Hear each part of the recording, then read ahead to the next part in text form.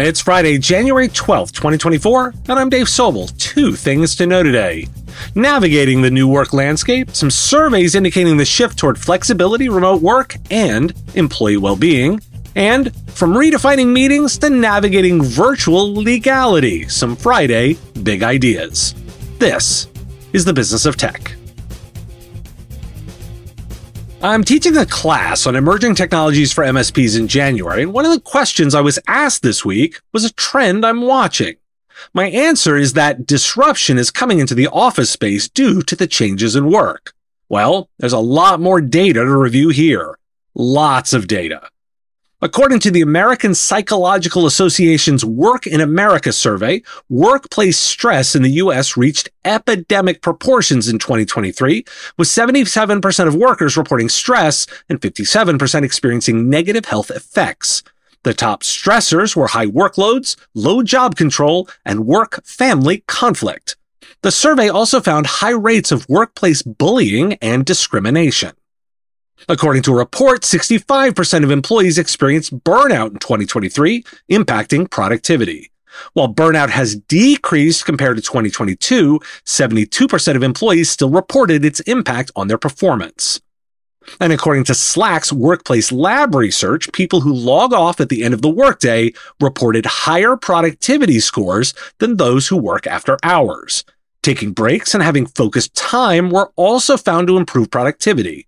The self-reported survey data suggests that working fewer hours may lead to increased productivity. And according to another survey, remote workers were less likely to receive promotions and raises in 2023 than in-office and hybrid workers. However, remote workers reported being happier and less likely to search for a new job. In contrast, employees who were fully in the office reported being the least happy.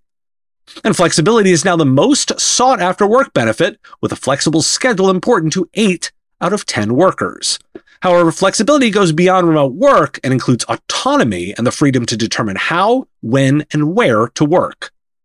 And according to some other research, spending 2 days in the office and 3 days at home could be the ideal hybrid work schedule for happier and more productive workers.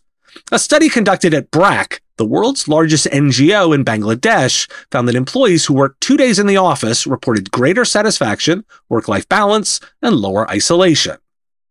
And according to a report and survey of 5,000 workers, the push for work-life balance is flawed. The key to mental wellness is the ability of employees to choose their work arrangements. Workers who can select their preferred setting are more productive, have lower stress, are better rested, and are happier with their employer. Mandated office returns are creating a gap in workplace well-being. According to a Checker survey, managers are more interested in continuing remote and hybrid work in 2024 than employees. The study of 3,000 U.S. workers found that 68% of managers want remote and hybrid work to continue, compared to only 48% of employees. Managers also expressed concerns that return-to-office policies would lead to many employees quitting. According to a survey, almost a third of employees in the UK avoid coming to the office because of their bosses. The rising cost of living and office locations were also cited as concerns. Why do we care? Story time. Workers are experiencing record stress and burnout. Not overworking, taking breaks, and not letting work creep into after hours increases productivity. Remote workers are happier, and those entirely in the office are far less so. Flexibility is the most important benefit, and giving it increases happiness and productivity. It's about being able to control schedules more than arbitrary dates, and managers push for it over executives, and bad bosses keep employees away. Let's note that individual preferences and circumstances also play a role in determining work arrangements. While remote work is a significant form of flexibility, giving workers more freedom to influence their schedules and work location is becoming increasingly common and essential for attracting and retaining candidates. Leaders are advised to listen to employees and address concerns to prevent burnout, increase productivity, and be more effective. That's the bottom line. And there remains ample opportunity to help customers work more effectively this way, mainly because it requires technology. For a brief moment, I even considered taking today off and having a long weekend, but the number of great big ideas to consider definitely motivated me to make this pod today.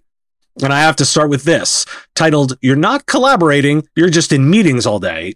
The founder and CEO of Switchboard argues that meetings can drain productivity and cost the U.S. economy billions of dollars.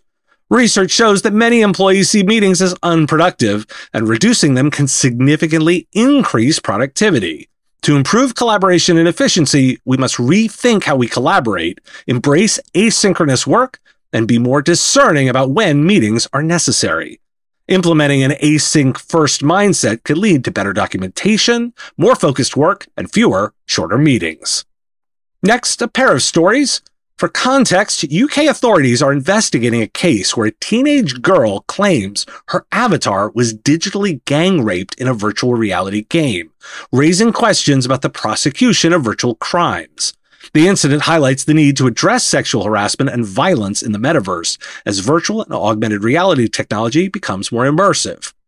And an argument in Immersive Wire that publications should be cautious in reporting on metaverse crimes, focusing on the importance of investigating and avoiding questioning the validity of these crimes. Sensationalism and weak analysis should be avoided, and a deeper understanding of virtual crimes should be developed. The dismissive attitude toward the psychological harm caused by crimes in virtual spaces should be dispelled, and nuanced reporting can contribute to the development of relevant laws. A piece in The Information titled "How to Build an AI-Enabled Service Company" discusses the potential of AI-enabled services companies, particularly in the category of Copilot for services. While AI can help service professionals build and maintain client relationships more efficiently, standalone AI assistant software offerings are unlikely to succeed. Instead, copilots are more likely to be incorporated into existing software or co-opted by model developers. And finally, from the new stack, 7 guiding principles for working with LLMs. The principles include thinking out loud and talking to LLMs, never trusting, always verifying output, recruiting a team of assistants, asking for choral explanations, exploiting pattern recognition, automating transformations, and learning by doing. These principles aim to help individuals effectively utilize LLMs in various domains, from technical problem solving to writing and learning. Why do we care? There's so much here. Linked to the review of remote work, meetings are not collaborations. Rethinking work is a key trend. The laws of virtual are an area of interest if spatial computing and the related space are to become a productive norm. And finally, 2 pieces specifically about how to build AI services seems right square in the realm of this audience's interest. Thanks for listening. Today, National Curried Chicken Day. That one just sounded too yummy to pass over. There'll be no bonus episode this weekend, but we're returning with one next. Got a comment, question, thought on a story? Put it in the comments if you're on YouTube, or reach out on LinkedIn if you're listening to the podcast. It's a holiday on Monday. Talk to you again on Tuesday. The Business of Tech is written and produced by me, Dave Sobel, under ethics guidelines posted at businessof.tech. If you like the content, please make sure to hit that like button and follow or subscribe. It's free and easy and the best way to support the show and help us grow. You can also check out our Patreon, where you can join the Business of Tech community at patreon.com/MSP Radio, or buy our Why Do We Care merch at businessof.tech. Finally, if you're interested in advertising on the show, visit mspradio.com/engage. Once again, thanks for listening to me, and I will talk to you again on our next episode of The Business of Tech. Part of the MSP Radio Network.